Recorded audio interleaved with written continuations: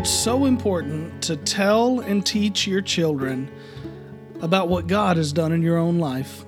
Hello there, this is Dr. Pete Pavelic. Thank you so much for joining me for this edition of the Daily Devo. Let me remind you about our website, pastorpete.org. There are a ton of great resources there, including all of these daily Devos. Today I was reflecting in Psalms 44, and here's how it starts. It says this: God, we have heard with our ears. Our ancestors have told us the work you accomplished in their days, in days long ago. In order to plant them, you displaced the nations by your hand. In order to settle them, you brought disaster on the peoples. For they did not take the land by their sword.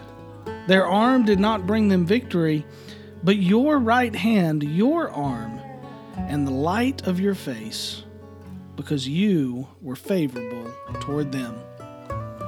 You know, I was thinking about that today, and not only the power wrapped up in God's goodness and His promise to deliver His people to the promised land and His promise to help them conquer it, and indeed, in most cases, conquer it for them. I mean, there's so much we could talk about that text, but it really just reminded me of the importance of telling my children, and one day my grandchildren, and if I'm blessed and live long enough, my great-grandchildren, to tell them all about the works of God in my life. To tell them about the times I prayed and God answered. To tell them about the ways that God has spoke to me, and the way that God has moved me, and the way that God has protected me, the way that God has used me, and the way that God has forgiven me. To just speak of the activity of God in my life.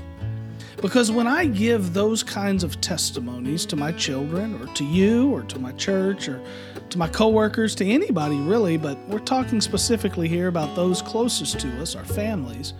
When you give that kind of testimony, it reminds them of the power of God. It reminds them, well, if God can do that in Dad's life, or if God can do that in Grandpa's life, or if God did that for great-grandpa, you know what?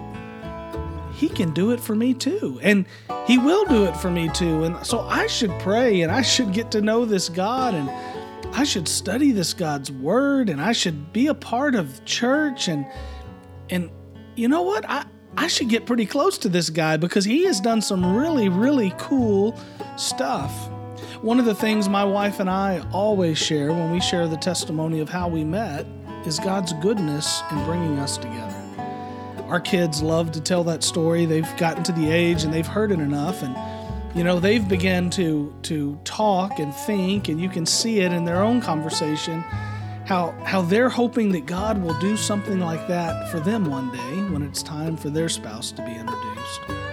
And it's because we've taken the time to share with them not just the story of our love and not just the story of how we've come together, but the story of how God did it. There's a difference between telling a story and telling God's story.